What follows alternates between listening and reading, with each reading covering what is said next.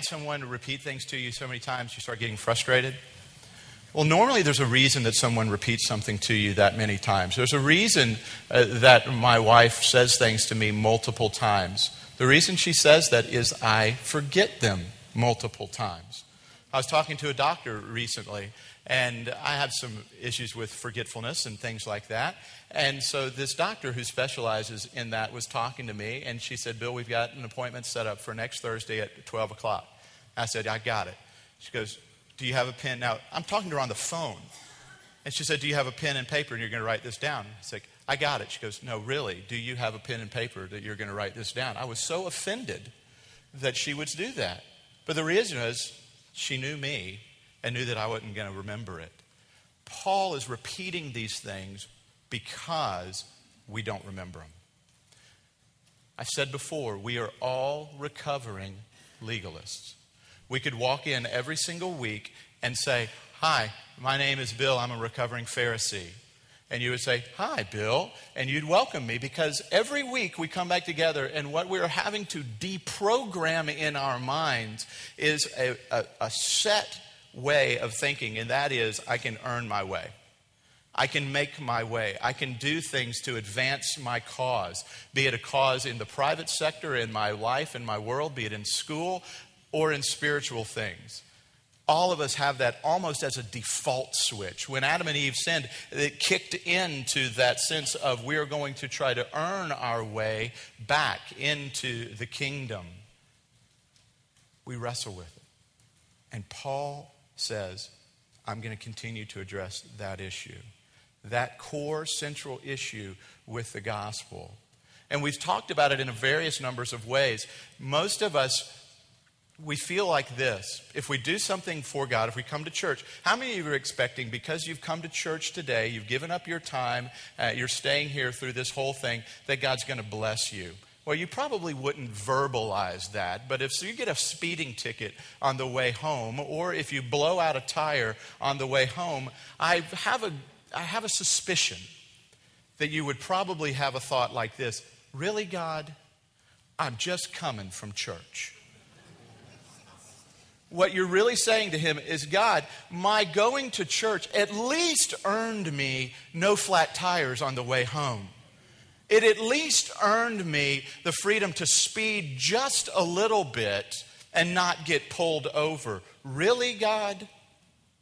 When you throw in that sort of really, God, what you're saying is you're exposing your heart, which is a legal heart, which is saying, God, I've earned your favor enough. Because if you've earned God's favor, here's the great thing about moralism. Here's the great thing about trying to have a works-based righteousness. You can then tell God he can't ask of you any more than you've added into the equation. That's why so many people want to stay there. Because if you add something in and God only adds a portion in and doesn't do it all, then you can basically say, God, you're asking too much. I'm not willing to go that far because you're pushing past your quotient. But if God has done it all, and we owe him all, then there is absolutely nothing God can't ask of us. And our response has to be, okay. Not why. Think about it. If Jesus is who he says that he is, and God is who he says that he is, and he's done what he says that he's done in the gospel, and he comes to you and he says, okay, here's what I want you to do. I want you to cut your hand off. The only reasonable response at that point would be what? How far up? Most of you are going, Bill, that's craziness. Well, it is a crazy illustration to try to push a point. Because you don't get to barter with God. You don't get to say, but God, that's my good hand. Why would you want to take away my perfectly good hand? God, why would you want to do this? God, this doesn't seem to work in my equation with you. In my contract that I've created with you, I get to live life with both hands. I get to live life with a full bank account. I get to live life with no cancer. I get to live life however I've determined to set life. So God, you and me, we've got to have this understanding. And when you start to mess with it, God, I don't like that. Paul's beginning to expose that more and more in our hearts when we start to wrestle with this idea of the gospel. And the gospel is simply stated this way. Cheer up. you're worse than you want to think that you are. Okay? Just chew on that one for a second. Just let that sink in. You're worse than you want to think you are. Here's the second part of the gospel. Cheer up. You're more loved in Christ than you ever dared dream or imagine. Simultaneously. Do you see that? We're just ruined. We're ruined. But yet Christ comes and saves us and makes us perfect. We continue to mess up. How many of you guys were thinking about taking a cookie? I know I was. I was sort of hoping he'd leave them up here. You know? And I hear the echoes of my mom and all others in my life. Don't eat that cookie before you're going to spoil your meal. Like, oh, come on. I can set my own rules here. I can take care of that. My heart was already running towards doing something wrong. All because of a silly plate of cookies. Thank you, Garrett. You caused me to sin on that. The reality is every part of me wanted to go there. But the beauty of the gospel is this. God said, Bill, I've already forgiven you for that. And I can change your wants and desires because I change who you are. I can change everything about you. And so we come to this great gospel, and we're picking up in chapter 2, verse 15, and we're going to move down. And the beauty of me setting up the sermon series is this is now going to be a two-part sermon. There's no way I'm going to get through everything today, and so I don't want to have to go, all right, and read the rest on your own. So basically, we're going to look at this morning, and we're going to touch on a couple of things. One, the heart of the gospel, and two, we're going to look at the enemies of the gospel. And then next week, we're going to pick up on looking really at the effect of the gospel of who we are in Christ when this thing takes place. So if you've got your Bibles, flip over to Galatians chapter 2, looking at verse 15. This is God's word. We ourselves are Jews by birth and not Gentile sinners. Yet we know that a person is not justified by works of the law, but through faith in Jesus Christ. So we also have believed in Christ Jesus, in order to be justified by faith in Christ, and not by works of the law. Because by works of the law no one will be justified. But if in our endeavor to be justified in Christ we too were found to be sinners, is Christ then a servant of sin? Certainly not. For if I rebuild what I tore down, I prove myself to be a transgressor. For through the law I died to the law, so that I might live to God. I have been crucified with Christ. It is no longer I who live, but Christ who lives in me. And the life that I now live in the flesh, I live by faith in the Son of God, who loved me and gave himself for me. I do not nullify the grace of God, for if righteousness were through the law, then Christ died for no purpose. This is God's word. May he add his blessing to the reading and hearing of it. First thing on there is look at the heart of the gospel. You'll notice a word that Paul repeats 3 times in verse 16, and the word is justified. He's saying a person isn't justified this way. A person isn't justified this way, but a person is justified this way. Do you think Paul's trying to stress a point in verse 16? An important word choice that he has there? The word justified. Do you know what justified means? If someone came up to you and says, well, you're a Christian and at the heart of Christianity is justification, would you be able to explain that to me? Could you? I hope, folks. I'm getting a lot of blank stares. We need to be able to understand these things. And Paul is saying justification this is sort of, as one writer put it, this is the Magna Carta of the gospel right here. Paul is saying it's justification by grace alone, through faith alone, in Christ alone, that one is saved. Works have nothing to do with it. He says it, and then he says it again, and he says it again. And so he's coming and he's saying justification. We've talked about this before, but remember it this way. If you are justified, a simple way is what? That it's just as if I'd never sinned. Justified?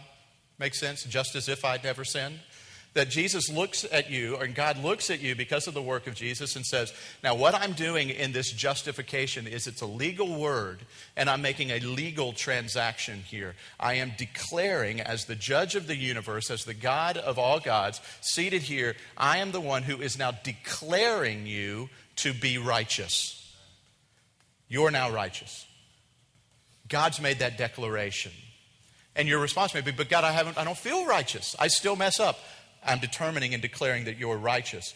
But God, all I've done is I keep messing up. God, look at my track record. It's a track record of messing up. He said, you see, I'm giving you another track record. We talked about this exchange that takes place. We looked at the notebooks a number of weeks back. Of basically what he's saying is he's taking the perfect righteousness of Christ. Did Christ ever mess up? Did he mess up when he was 2? Did he ever eat a cookie that his mom and dad told him not to eat? No. It says he was tempted in every way just like us. He was tempted. He had a little buddy that came over and said, hey, how about we eat one of those cookies maybe? Did Jesus eat the cookie? No, he didn't. Every bit of his life was perfection. And that perfection is now given to you. It is the big theological word. It's imputed to you. It is put in. It is poured into you. Martin Luther said it's an alien righteousness. It's foreign and alien to us, but it comes in and it now becomes my righteousness. And guess what it says? That now, guess what we are? We are the righteousness of God in Christ Jesus. So when God looks at you, guess what he sees in you because of his declaration that you are now justified? Guess who he sees? His Son. He doesn't see, did anybody mess up this morning? Wow, that's it. We can get along. We can get along. Anybody mess up this morning? Anybody mess up yesterday? Maybe we'll get a better showing. Some of you guys are really good.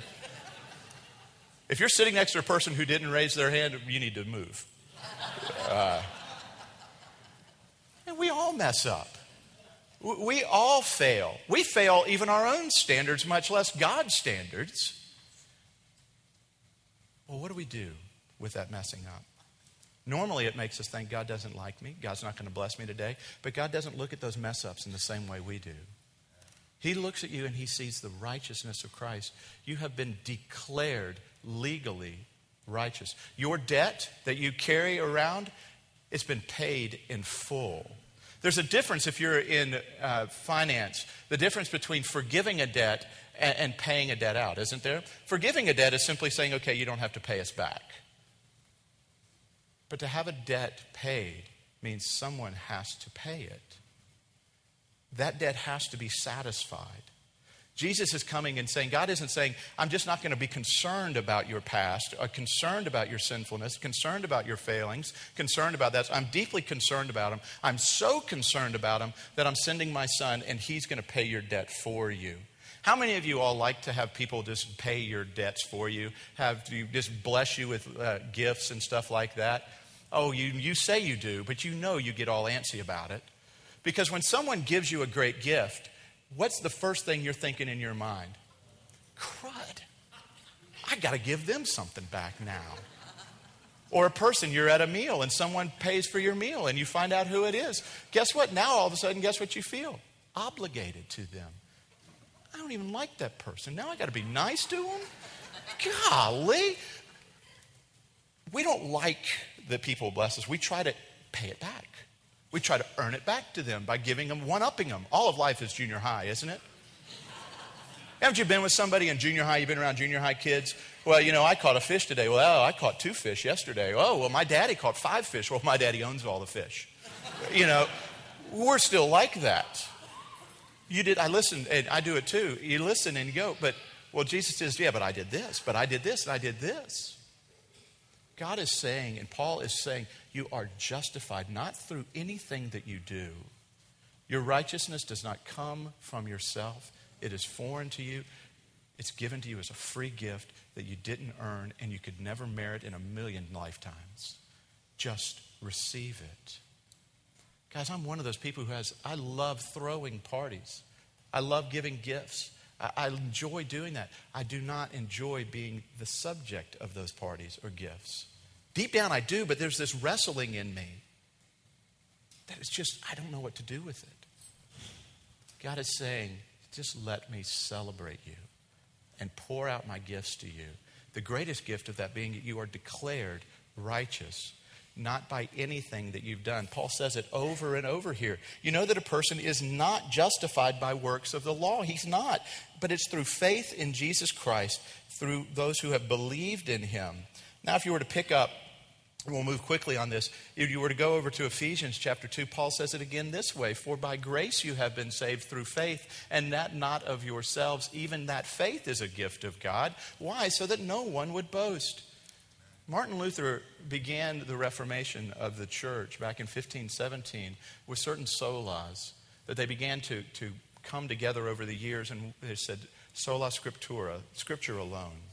Sola Christo, Christ alone. Sola fide, faith alone. Sola gratia, grace alone. They were saying these solas, that it was only these things that we find our hope in. Nothing else. Nothing else. No works. Because guess what happens? Paul says, if you added to it, look at his last line there. He comes down to the end, swing down to verse 21. I do not nullify the grace of God, for if righteousness were through the law, then Christ died for no purpose. Paul pushes us to a place we don't want to go. There are statements in the church, and I'm not picking on the Roman Catholic Church, but there are statements out of the Roman Catholic Church in recent years that said if we were to preach grace alone without works, our people wouldn't obey. There are fundamental churches that say if we don't add some obligation to people's consciences, why would they obey? Do you see what they're doing? Adding in something to the gospel and saying it's Christ plus. It's Christ and your good works. It's Christ and your church attendance. It's Christ and your quiet times. It's Christ and your tithe. It's Christ and your fidelity to your wife. It's Christ and not speeding. It's Christ and not cheating. It's Christ and. And Paul's saying if it's Christ and, then Christ died for nothing. We nullify his death. Think of it this way. If your house is on fire and I'm coming to your house and I see that you and your entire family have gotten out of the house, and I come to you and I say, I'm going to go run into the house and save your family. And I run into the house and your whole family now is standing on the curb. And I run into the house and I die in the house. Would you consider me brave or stupid? You wouldn't consider it heroic. You would consider it stupidity. If Christ looked at us and said, I'm going to run to that cross and die, even though I know you can get to heaven on your own works, it wouldn't be heroism. It wouldn't be a savior. It would be stupidity. If you can work your way to heaven, Christ didn't need to come. And so this gospel rattles against us at our very core and says, folks, you can't do it on your own. You have to give up. You have to give up your trying to get to heaven. And that's hard for us. It's hard for you. Do you know why Hilton Head exists? Because people were successful. Hilton Head wouldn't exist if there wasn't success in capitalism. It wouldn't exist to the degree that it does today if there wasn't success in a capitalistic system. And there's success in a capitalistic system. Why? Because people achieve things. You worked hard for what you got. You guys have been incredibly successful in your worlds. And now I'm coming to you and the gospel is coming to you and it's telling you this. God doesn't care about your success. He doesn't care about your gifts. He didn't look into your life and say, you've got something to add to the kingdom and you can do something to get it. He's looking into your life and he's saying, you have absolutely nothing. I'm going to do everything for you. Will you let me do it for you? So the question becomes this. Look again down at the end. And look at verse 20. I've been crucified with Christ. It's no longer I who live, but Christ who lives in me. The life I now live in the flesh, I live by faith in the Son of God, who loved who? And gave himself for me. Martin Luther said that is the hardest, or one of the hardest passages in Scripture, because you have to personalize it.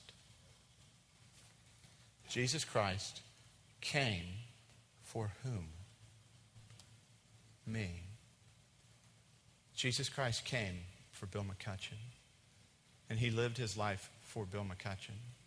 And he gave his life for me because he loved me. That is incredibly difficult for us to fill in the blank. I'm going to give you some homework. I don't normally give homework, but here's your homework. I want you to go back to this part and ask, who is the me? Who loved me and gave himself for me? It is I, fill in the blank, Bill McCutcheon. And that is something for you to ponder, to mull over. That Jesus Christ did it for you. He came and did it for you. God set this entire plan in action for you. There's nothing in your life that nullifies that. Any of you ever done anything in the past you're ashamed of? And I am. I don't go around bragging about it. And I look in my past, and there are things in my past that are so shameful that Satan still has a field day with them.